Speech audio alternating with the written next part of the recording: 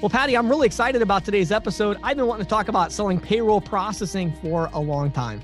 You know, and what's really cool is I always thought myself, the payroll processing is just one of those ho-hum kind of things. Right. After talking with Robert and hearing your personal experience, Yeah. Wow, this is an awesome opportunity that people really should be considering if they're not doing it already. Yeah. And you know, what's one point I wanted to make that we actually don't make in the interview that I didn't even bring up is the thing I love about payroll processing. Not only is like every merchant is a good prospect for payroll processing, but you know, what's interesting is a lot of merchants that you would not normally go after, your factories, you know, places like that, those are like hotels, a lot of, reps are like, they would never go after that. Right. But I'll tell you, the independent motels and hotels, the factories, as long as they've got employees, you can sell them. And, you know, just like credit card processing, you're making that little bit of money on every transaction. Payroll processing, you're making that money on every employee, on every payroll that they run, usually every week. Yeah. And, you know, I remember, you know, all of my career with being in publishing houses, I can't tell you how many times they changed payroll processing companies. Yes. Those crazy. are, you know, small businesses, even like insurance agencies or law offices are really obvious prospects for this. They may not be for the credit card, but that doesn't mean you can't sell them payroll processing. Well, I think that's a great interview. And then tell us about the Insiders Report. Oh, we have another green light on surcharging. I think everybody's going to be excited about. And then I thought the question from the field this week was really awesome, James. Yeah, well, other than the fact that I think I used the word idiot 3 or 4 times just out of my passion, and you know, I'm sorry, but I know, but you got so passionate about it. It's what makes it very, very enlightening. Yeah, well, we're talking about use of capital, of course, and let's just suffice it to say that people in our industry are not making the best investments, and as a result, they're not getting the return on investment that they could. They're missing opportunity, and I just always hate when I see that. I've seen even more of it lately. For some reason, been a rash of it lately as I'm talking to people. So we talk about that. So I don't know about you, Patty, but I think this is a great episode. I'm ready to dive in if you are. Let's go. Welcome to the Merchant Sales Podcast. Hey, everybody. We are here today with Robert Heinrich. Robert is the VP of Sales for SimPay. How you doing today, Robert? I am doing well. How about yourself? Doing fantastic. So really excited, actually. We've been wanting to have this conversation for a while, talking about how to sell payroll processing services and really diving into the details on that. But before we do, Robert, we'd love to get your backstory. Tell us how you ended up in this crazy industry and then how you ended up working with SimPay on payroll processing, among many other things I know. Yeah, thanks for having me, James. I appreciate it. I always like to hear somebody's story, how they got in this industry, right? So when I was going to school, I had graduated, had an interview with a company that was selling credit card equipment, you know, and I got my degree in finance. And so I knew we were moving at the time to a cashless society, right? And this was back in 1999. Right. So anyways, long story short was I got hired for a company called TAS Technology out here in Rockland, California. Yeah, sure. I began selling equipment, supplies, and employment services. So I did that for about 3.5 years. In 2003, First Data had bought us out, right? And we were all excited. Wow, we're going to work for this 800-pound gorilla on the Microsoft of the payment space. This is fantastic.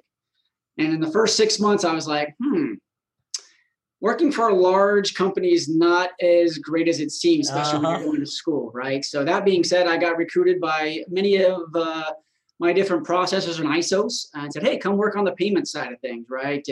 That is the wave of the future. Get away from the equipment, residual income, and making money on residual income is the way to go. So I did that in 2004. I became a national sales manager for a large ISO at the time.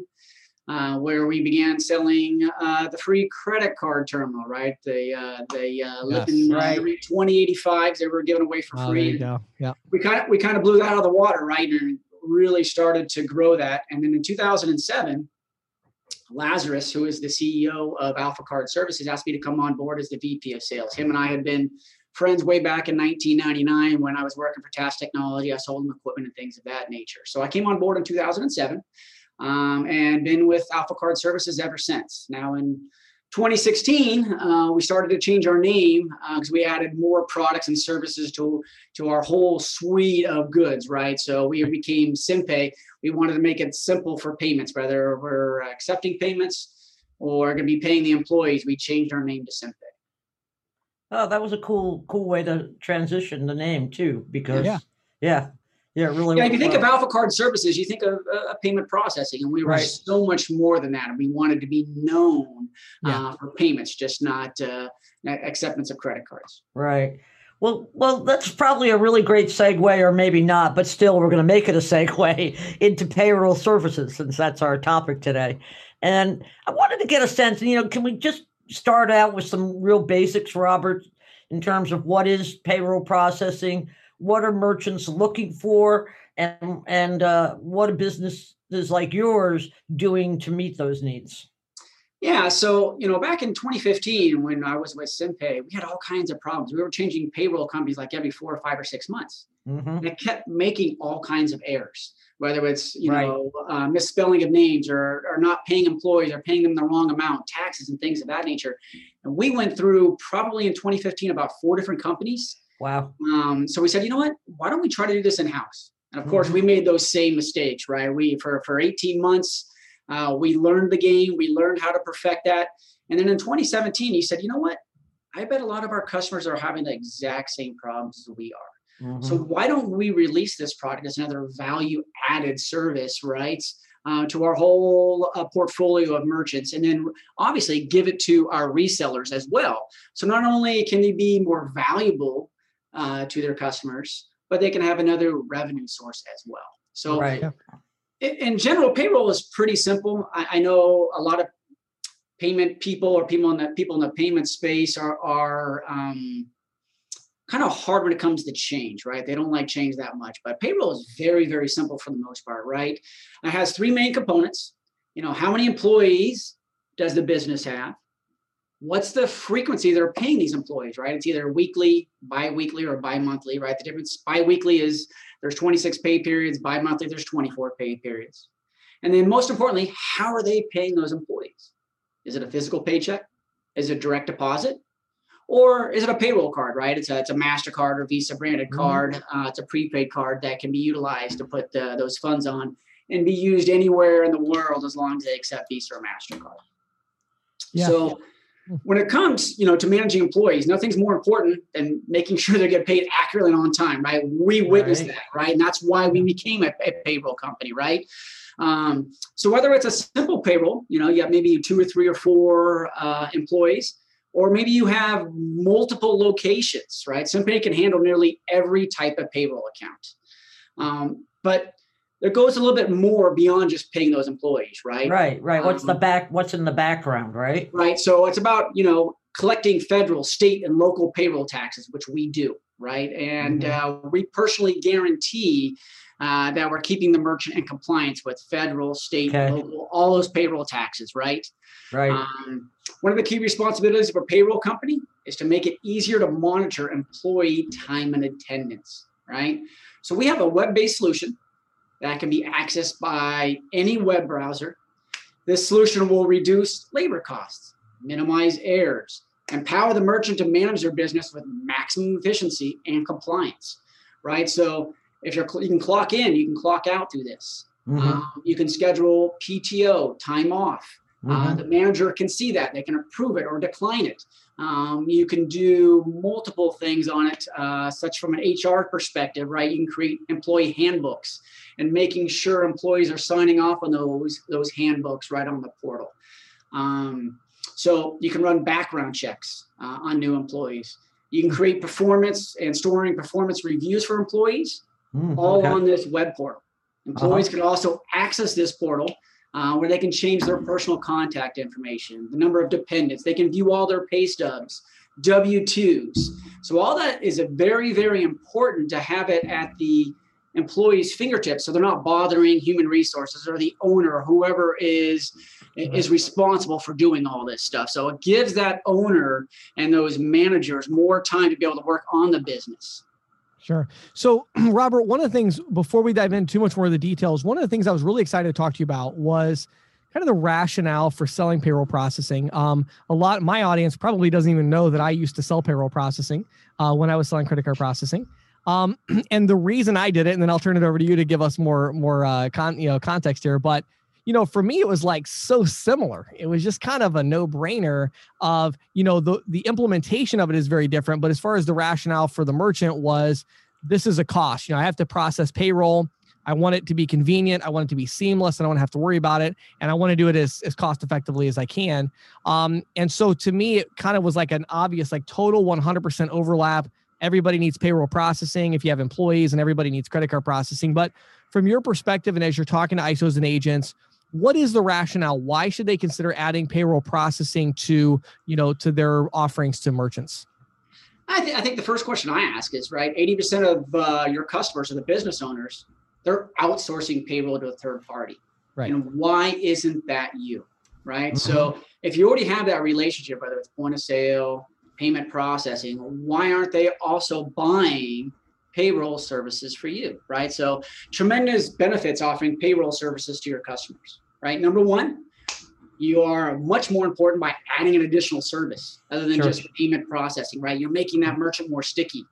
And the customer is going to stay with you twice as long as if you just had payment processing. Right. So you're adding another lifetime residual income, which always makes you more profitable. How many accounts today do you have that you wish that were more profitable when it comes to payment processing? Maybe you just got into the industry, man, and you were selling every merchant and you were selling it basically at your cost and making very little money to it. And they're calling you all the time. Or here's a nice product that you can add, to this particular merchant where now you can be a lot more profitable, right? Or how many accounts are you afraid of losing to the competition because your profit margins are very large? We know customers are being contacted anywhere from 5 to 20 times a month. So an example would be maybe you're netting $500 a month in payment processing residuals. And how are you making sure that the competition is not coming in there and going to eat at those margins, right? Wouldn't it be nice to be able to give payroll processing away for free and maybe your cost is $60, $70? So you can maintain that $500 residual stream on payment processing by tying in the payroll services for free. So there's many different ways to be successful when adding payroll to your suite of products. Yeah, I like it. And so let's talk about this because this is interesting. You're talking about giving it away for free or charging for it or whatever. Let's talk about the billing for a second. Mm-hmm. So how does the billing work? What sort of fees do merchants actually pay for payroll processing? Give us a little bit more context of how that side of it works. And also maybe how the ISO profits from those fees. Absolutely. We try to keep it simple. The long and short of it is we share in revenue streams on payroll processing, just like we do with payment processing. It's a revenue share. It's a lifetime residual income. So basically, our resellers, their cost is $50 a month and $1 per employee. So it doesn't matter if the merchants are doing weekly, bi-weekly, or bi-monthly, or even monthly payroll services. Their cost is still the same. And the way the merchants are being billed, it's per payroll process, per employee, and then there's optional solutions such as workman's compensation, the HR portal, and things of that nature. But it's really, really simple. It's per payroll process and per employee. That's it. Yeah, I love it. And then these fees are collected, like you mentioned, there's kind of like a Schedule A cost, to use the terminology from our industry, right? We call it a Schedule B, right? We want to keep it separate. Schedule A for payment processing and Schedule B for payroll services. Yes. Sure. And so again, from my perspective, this is one of the reasons I'm so bullish about payment processing is because it's very, very similar as far as, again, I know it's totally different as far as the implementation and what you're doing, but from a sales perspective, at least for me, when I was out selling it, it was very easy for me to go in and, I would choose which I was going to lead off with based on my initial conversation. Somebody would say, well, I've got a huge company. We have, we already have a payment processor that's integrated with our ERP system. We'll consider it, but it might take us 4 months to make this decision. I'm like, okay, let's talk about payroll processing. Why? Because they've got 100 employees. I'm going to make a fortune on this deal, payroll processing. And, and it's interesting because it's so much less competitive. At least when I was selling it, it wasn't like people are saying, oh, you're the fourth person this week to talk to me about payroll processing. I was the first person in 5 years to talk to him about it. It's like nobody talks about it. Maybe ADP or somebody is, has a rep that sent a few emails or something. But I mean, as far as somebody aggressively marketing it, direct sales, it just, again, it just doesn't happen as much. So let me ask you this, to give our audience a little bit more context for how big this market is and kind of the audience. When you're talking about businesses that have, let's say, 10 or more employees, what percentage of those businesses are already using payroll processing services, roughly, if you had to guess? What would you say that percentage would be? Yeah, so that being said, is 80% of all small businesses are outsourcing payroll services, right? Yep. They find it very difficult to stay ahead of the payroll tax laws. Another reason outsourcing payroll becomes necessary, as most are not aware, are all the deductions, the incentives, the refunds that their small businesses may be entitled to receive. Payroll is already one of the largest expenses a business has, and mistakes on payroll can be even more costly. Yeah.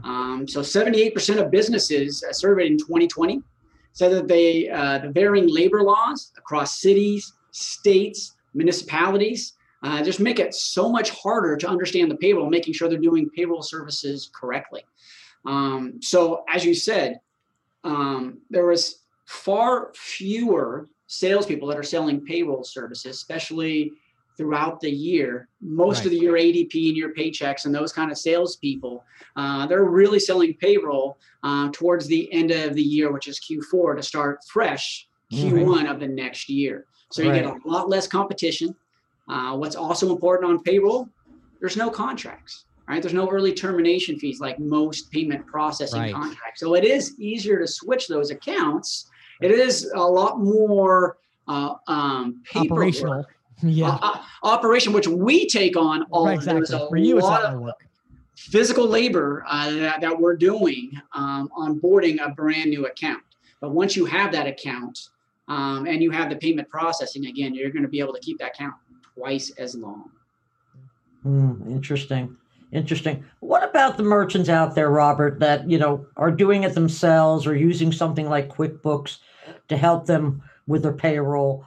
Why should they consider? I mean, I kind of sense that you've given us this answer, but I like to just dive a little bit deeper into why they should be considering paying for a payroll service. I mean, not that they don't pay QuickBooks, but it's a pretty minimal fee. Yeah. So that being said, I like to kind of address, maybe that business owner who wants to do it internally themselves. A lot of them are control freaks, right? Right. Yeah. And a lot of us salespeople are control freaks as well. It's hard to be able to give up things. So again, it's a discovery stage that you got to find out, right? So I like to ask them why they got into the particular business that they got into, and they're going to show their passion of what they're passionate about, right? They're selling widgets or whatever they're doing, and say, wouldn't it be great if I can take some time away from you on a weekly or a monthly basis so you can take more time running your business, right? So that being said, a business owner on average takes 5 hours per pay period just to do payroll services, right? So how many hours, and that's a question I would ask them, are you wasting, running your payroll if you're doing it in-house? Not only that, but what is the liability now if you become audited? Because 40% of businesses with more than 10 employees will be audited or fined. And how much time is that going to take out of your day or month or a quarter just to go through that audit? So you got to find those pain points, right? And say, wow, you know what? I am passionate about running my business, and maybe I should let go of this payroll thing, and I could get audited. And my gosh, I would just take up too much of my time. Right. And, and what's going to happen to my business if that happens, right? And so, those business owners that are using QuickBooks, right? The most complaints, if you go on and just do a quick review of QuickBooks payroll, go online, find out what those multiple problems are, right? It's their updates. They're always having an update on their software. And when they're running updates on their software, they're losing files. They're crashing their system. And then when they call into support, they get no support. And you're just getting a call center as well. So, very important to us is when you're a payroll client here with SimPay, you're given your own dedicated relationship manager. Because unlike payment processing, merchants are calling in all the time, whether it's giving their time and attendance, or they got a question about an HR question about an employee, or how they add a new employee to our back office system. There's always positive conversations, so there's a relationship that's building there. So when there is a problem somewhere down the road, they've already had this relationship, and our relationship manager already knows their business. And it just makes it easier and a better experience when you have that dedicated relationship manager when it comes to Sure. Yeah. Yeah, it's super important because, again, with payroll processing, I mean, our business as an example, we have a lot of employees, and, I would say we talk to our payroll provider more than any other vendor. I mean, without a doubt, I'm sure that's true. And the reason is, as you pointed out, I mean, there's just a lot of things that have to be done. There's a lot of, this person's getting a bonus. This person needs a reimbursement. This person got a raise. We fired this person. We hired this person. all of those things are going to generate some kind of activity on our payroll processing. And so I think that's super important. So let's switch gears a little bit. I think our audience has a general idea of the payroll processing. I think you've done a great job, Robert, of explaining that piece of it. Let's talk about the sales process. So my first question is, when you're looking at ISOs and agents that have successfully sold payroll processing, have you noticed a trend in terms of, are they generally leading off with payroll processing and then backing into merchant services? Are they going after merchant services and backing into payroll? Is it a combination? Like, what are you seeing that's actually working in the marketplace today? Yeah, I think the most successful resellers are those that already have an existing book of business, right? It's usually payment processing.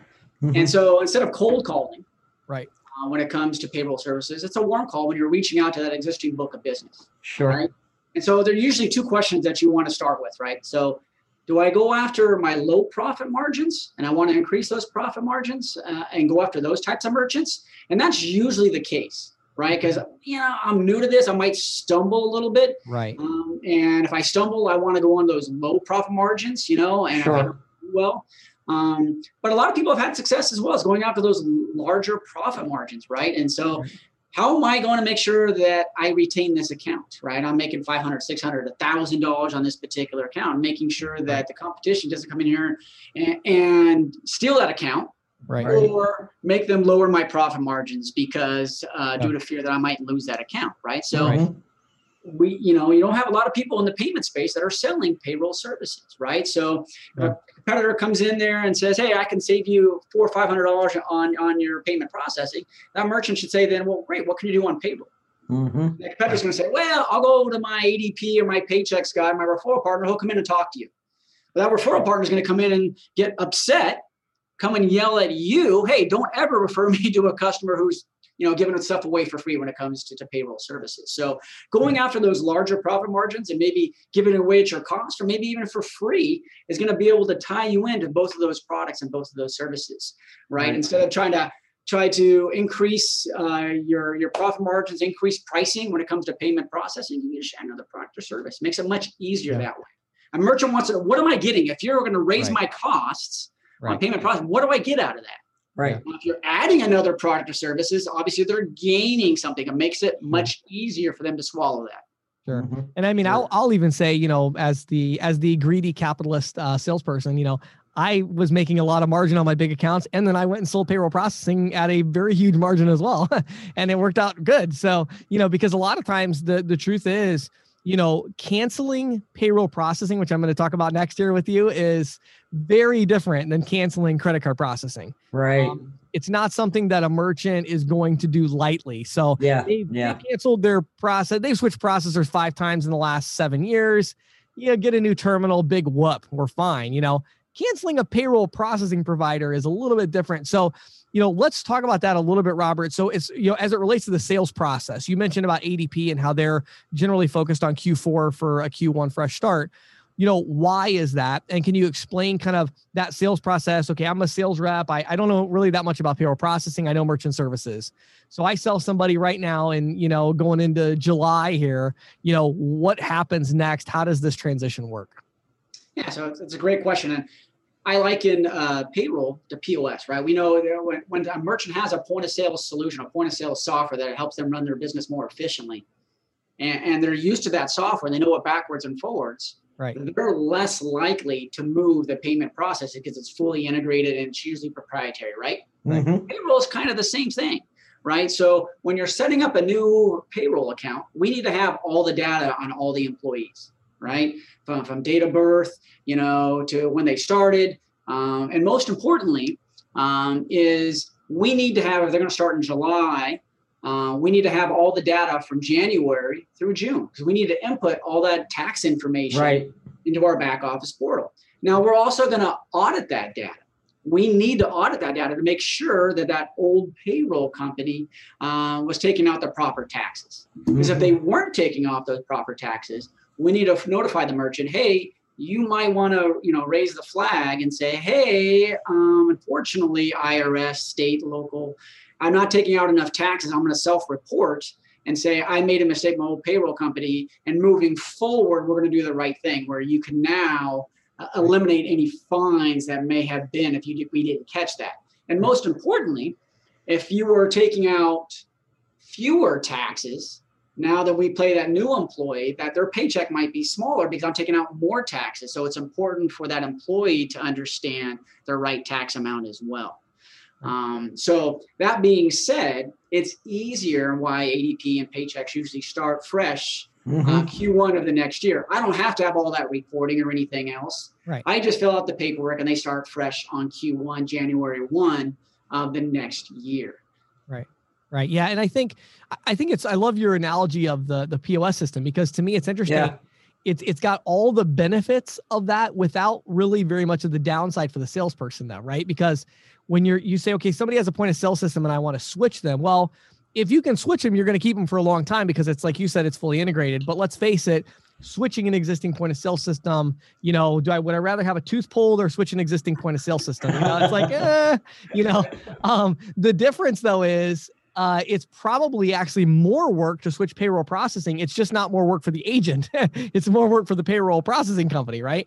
And so, and so ultimately the process you just described, really, we could encompass that, encapsulate that by saying, your team of relationship managers at SimPay is going to be emailing back and forth with the business owner until they get all the stuff they need. Is really what happens, right? Like there's not as much that the rep has to do. And it's not like the internet connection is going to go down and that's going to be like, there's none of these point of sale technical problems. But the great thing is once you get the switch over, it's very sticky. I will say it does take a while. A lot of times I had some where I would sell them in July and we'd start November 1st.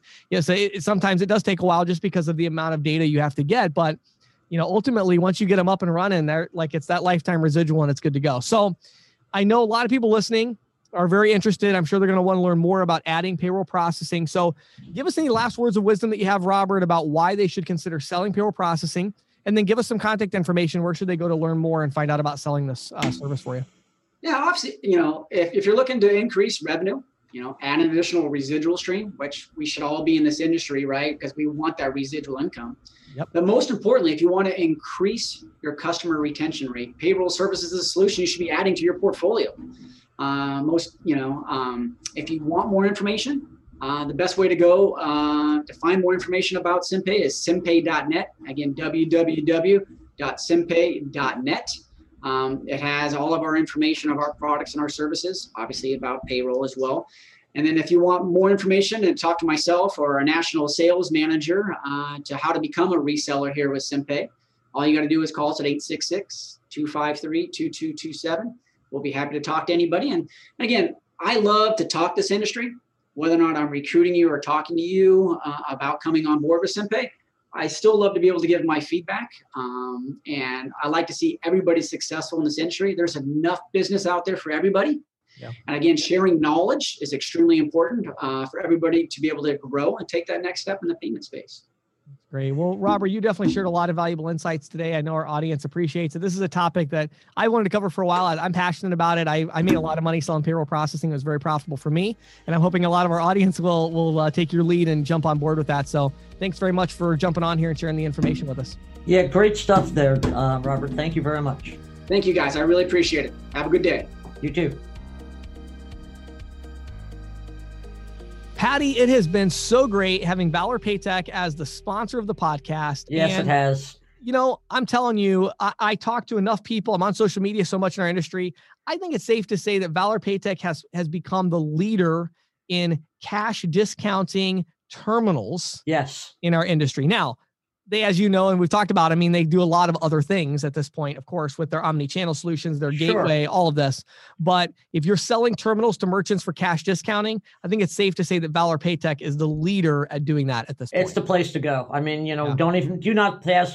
Do not stop at Go, just go completely to Valor. There you go. I like that. That's a good Monopoly analogy. So, hey, everybody, check it out. Go to ccsalespro.com/Valor, VALOR. Check it out.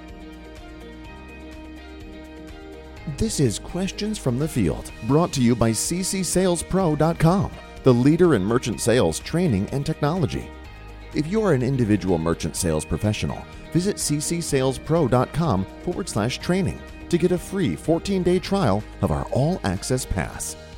If you manage a team of merchant sales professionals, visit ccsalespro.com/ISO to learn how we can help you grow. And now, Here is Questions from the Field with James Shepard. So, Patty, I thought I would take a little chapter out of a video that I put out in our Facebook group. Let me say, by the way, if you're in the industry, you're selling payment processing, and you are not part of our Facebook group, it's still the leading Facebook group as far as number of members, number of new posts, engagement, all of those things. And, of course, it has me. I mean, I don't know what else you want. What more could you want? Well, maybe me, but I'm on there occasionally. Patty's in there as well. So, we have everything. But no, seriously, though, go to Facebook, just search for CC Sales Pro Community. You'll see it's a private Facebook group, and we really great conversations. I mean, there isn't a week that goes by that there aren't a couple posts that get me going, oh, that's interesting. Yeah, there's a lot of good conversations in there. So, and a lot of people helping each other. Yes, absolutely. So this morning I posted in there and was talking about using capital. It's something I've talked about a lot, but I've had lately a lot of questions from agents about how to use their money to grow their payment processing business. And this morning I gave 2 tips, and I just want to share those quickly with our podcast audience as well, maybe come at it from a little bit of a different angle. First of all, I want to talk about people, paying people with your money to grow your business. Mm-hmm. I don't know why I have such a hard time. I do a lot of consulting. I do our 6-week Jumpstart program. Right. I have a really hard time in our industry convincing people or getting them to understand that when you have these payroll costs, that if you're doing it correctly, it should be an investment and not an expense. Yes. And it should be an investment that pays off in the short term. Right. The idea for me when I hire a new employee, I figure that for 3 months, I'm going to lose 100% of the money that I spend on them. Plus, I'm going to lose some of my own time. Right. So it's going to slow me down because I'm training them. Right. And I have to pay them and they're not really being productive at all. So that's what I figure, right? Then I figure the next 3 months, I'm going to break even. I'm going to get back to being able to do my job, right? Mm-hmm. But then they're going to be very slow at their job, which is going to cause somebody else in my company trouble. And it's going to be kind of a break even situation. But after that 6-month mark, they should be making me money. I should be, if I'm paying somebody $50,000 a year, I should personally be making $100,000 a year, paying 50 to them, keeping 50. I should be doubling my money. Mm-hmm. If I can't, take their payroll and then double that in revenue, then I'm doing something wrong. I shouldn't have hired that person. So either they should be eliminating an expense that I have with the vendor and saving me half on that or something. I mean, but there's got to be profit from these relationships. And that's really where it's important in terms of who you pick too, right? I mean, not just go grab somebody off the street, which some companies do. Yes. I mean, you have to really screen these people to make sure that you're getting somebody who's going to return your investment. Absolutely. And so then the next question becomes, well, what do they do in order to accomplish this? And just so far, if you're listening to this right now and what you're thinking of is salespeople, if that's when in your mind you think I'm talking about hiring salespeople, you're wrong. Right. And this is the number one mistake I see people make. You're a one man, one woman operation.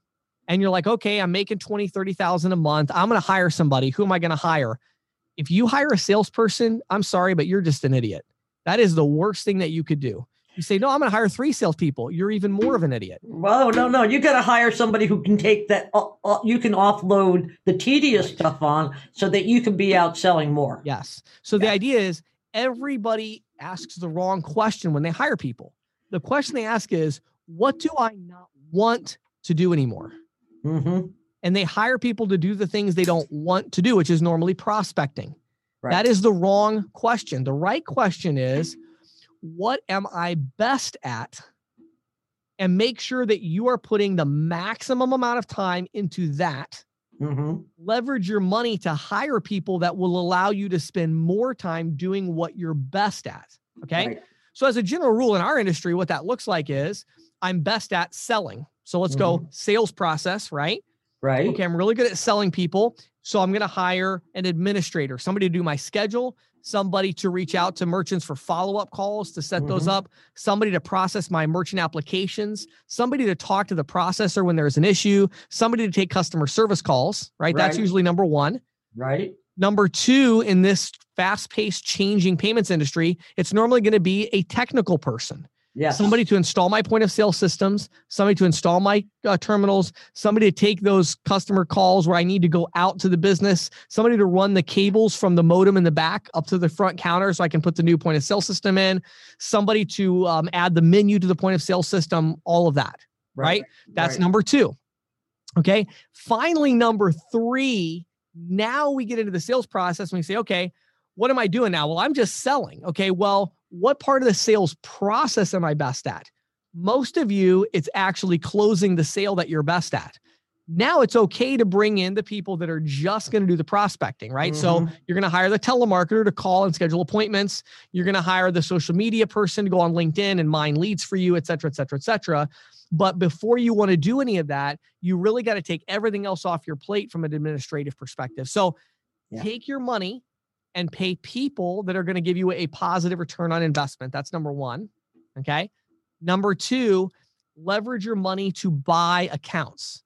I have talked about this many, many times, and I'm not going to belabor the point, but Patty, I am telling you, I'm going to put my head through this screen right here. The next time I get a call from an agent who says, I don't know what to do, I can't close this account. And I'm like, tell me about it. Well, there's going to be $1,000 a month in profit, but in order for me to close the deal, I really need to buy them $7,000 worth of hardware. They don't want to pay for it.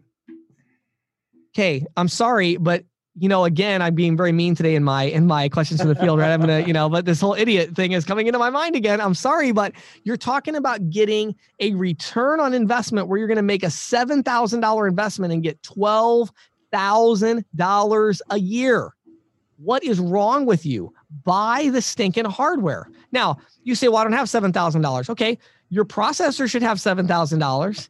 And I really want to challenge those people in our industry right now. It's time to put pressure on these processing companies. I am sick and tired of the way that they use their capital. Look, they have this whole sales team out there that's struggling to put food on the table and build their portfolio. And all these people need is a $5,000 interest-free loan that they can pay back from residuals. And they can't get it. It's ridiculous. If you're trying to close deals and all you need is a few $1,000s, and you say, well, because to you, as a new rep in the industry, you're like thinking $10,000. That's so much money.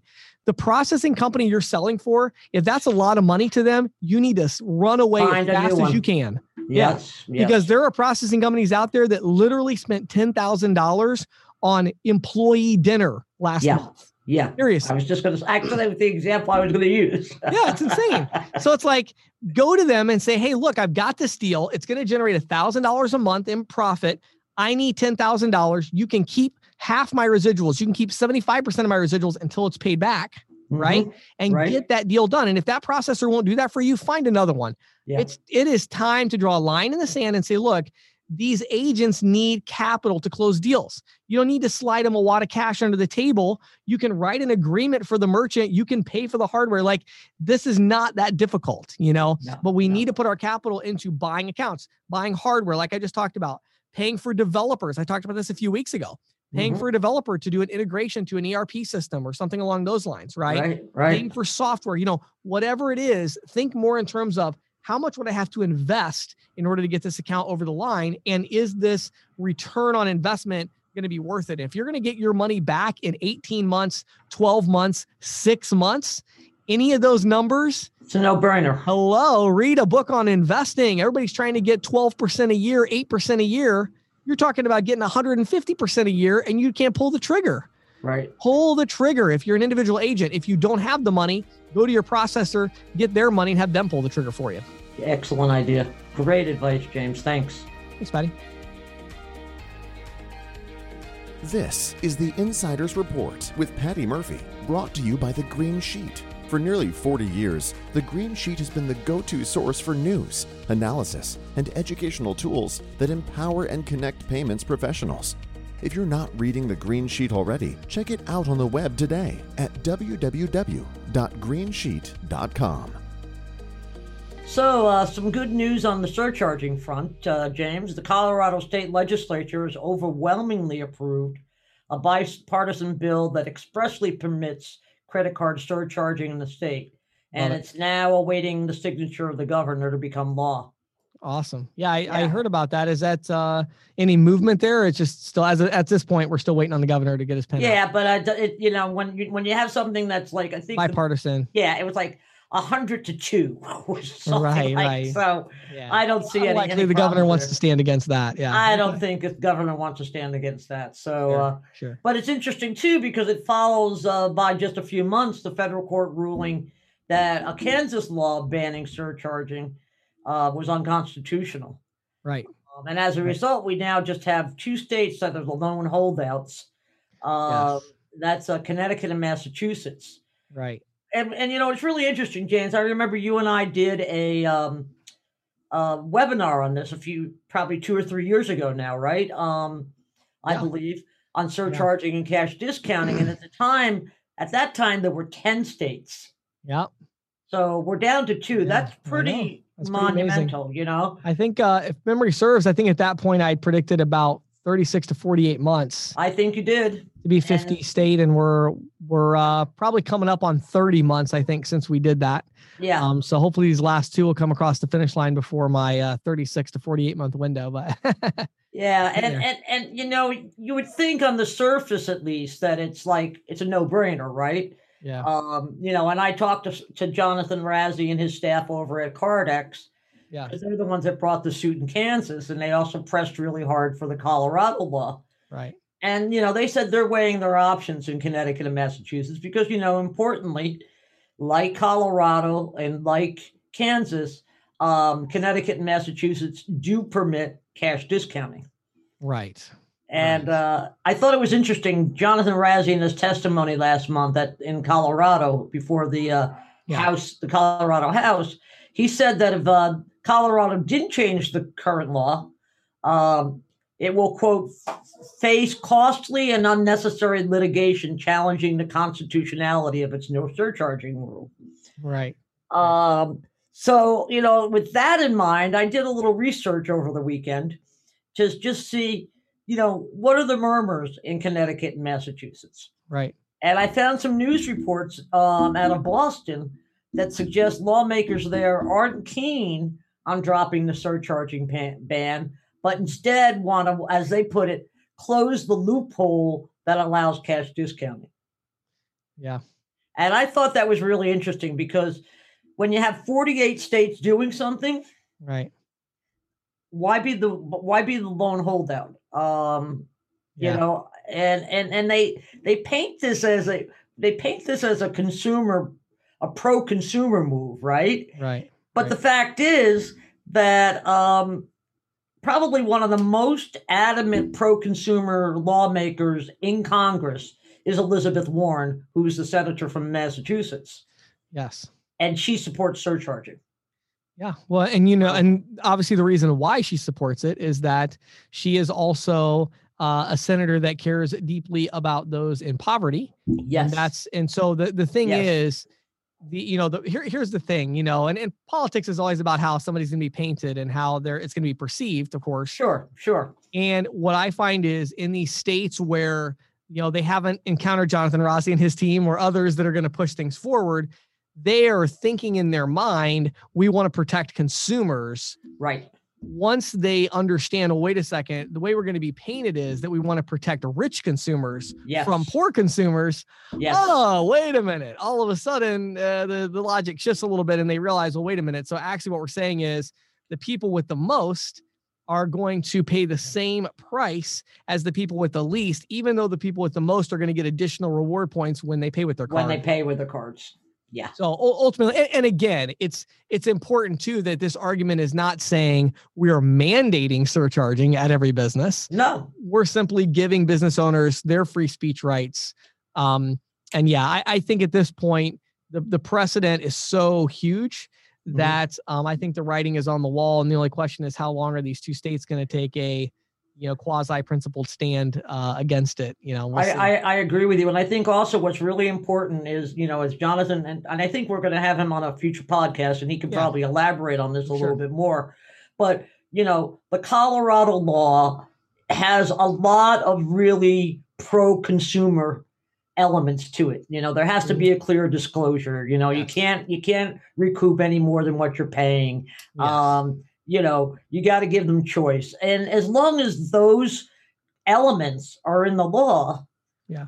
And I think he said something to the effect, we're seeing a change now where there's going to be more focus on exactly how surcharging is conducted and make sure that it's in compliance, not only with state laws, but, the Visa, MasterCard rules, and that it is both beneficial for merchants and consumers. Sure. And obviously, I'm sure we'll have that debate when Jonathan's on the podcast, but I mean, I actually do not think it will have that effect. In other words, what's interesting is I don't think it's going to have the effect of more compliance and more concern about the way it's done. It's probably going to have the opposite effect, because in states like Colorado, where, there is an active, process where the Attorney General's office and others in enforcement are actually looking for people who are surcharging so that they can stop that because it's against the law. Right. And then it's like, well, I'm actually doing a cash discount. And it's like, well, what do you mean? What kind of cash discount? How is it a cash discount? All those questions are there. Once these laws go into effect saying there's no more ban on it, the problem is then nobody really enforces it. So you can look at that as a problem or a blessing, depending on which side of the aisle you're on with this issue. But, but yeah, what I've seen is, the states where they, you look at a state like, Texas. I mean, Texas used to be pretty brutal about a lot of this stuff.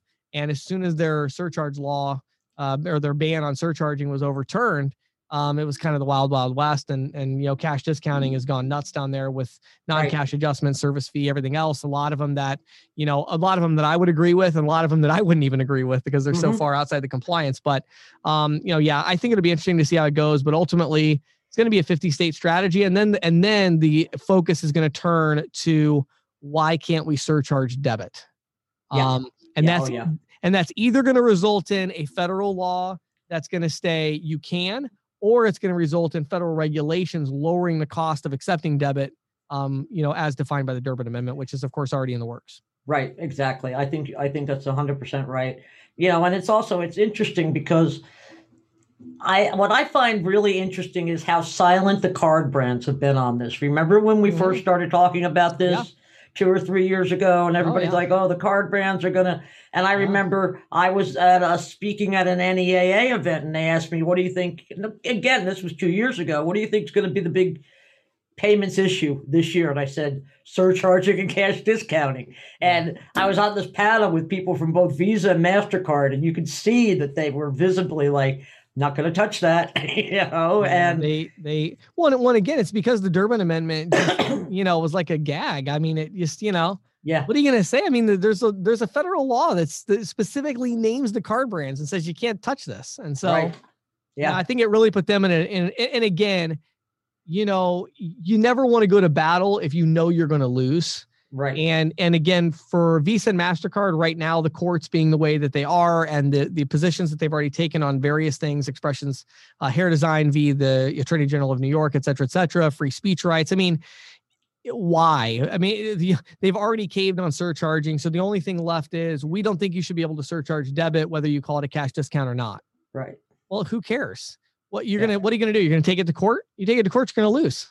Yeah. Because the court's going to say why. Who cares if it's debit or credit?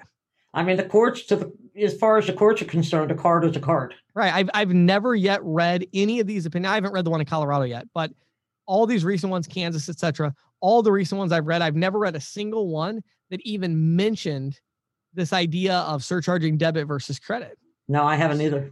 And so I'll tell you what's interesting about it is, you talk about, oversight and compliance. Think about this for a second. Let's say that a merchant was surcharging debit cards in the state of Colorado after this law becomes, well, let me use Kansas since I've already read that one. Okay.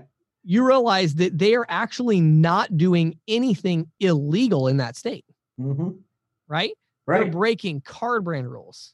Right. They are not doing anything illegal. You could say they're breaching their contract with Visa and MasterCard, right? So that could be potentially looked at as a legal issue. But, as far as enforcement goes, right, there's no one in Kansas that would walk in and see, well, you're surcharging debit.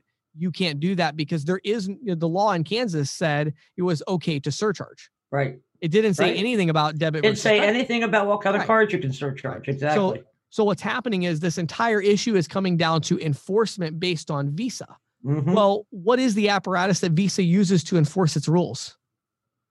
Nothing. It doesn't have an doesn't even have one. There's no Visa agents, spot checking merchants. That doesn't happen. So the only thing that happens is consumers file complaints, and then that works its way up the chain. But since consumers don't seem to care, and when they do complain, I came up with a few complaints in some of the articles I read over the weekend. Sure. But when they do complain, they complain to the Consumer Protection Agency, and the opinions come illegal back. It says it's not illegal. Exactly. So it's interesting. I mean, and on the flip side, I will say, working with a lot of the larger companies, I mean, yes, they do get a lot of consumer complaints, but I mean, percentage-wise, it's very tiny, like we talked about a few weeks ago. But but yeah, it's interesting. So we'll be very interested to see how it progresses for sure. Yeah, for sure.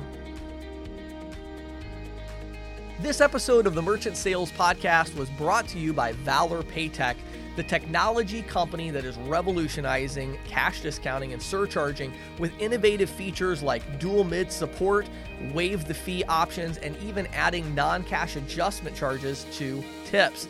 Now, all of this is made possible by a variety of technology devices and solutions such as gateways, tabletop point of sale devices, and features like SMS text messaging and e-invoicing, all with cash discounting in mind.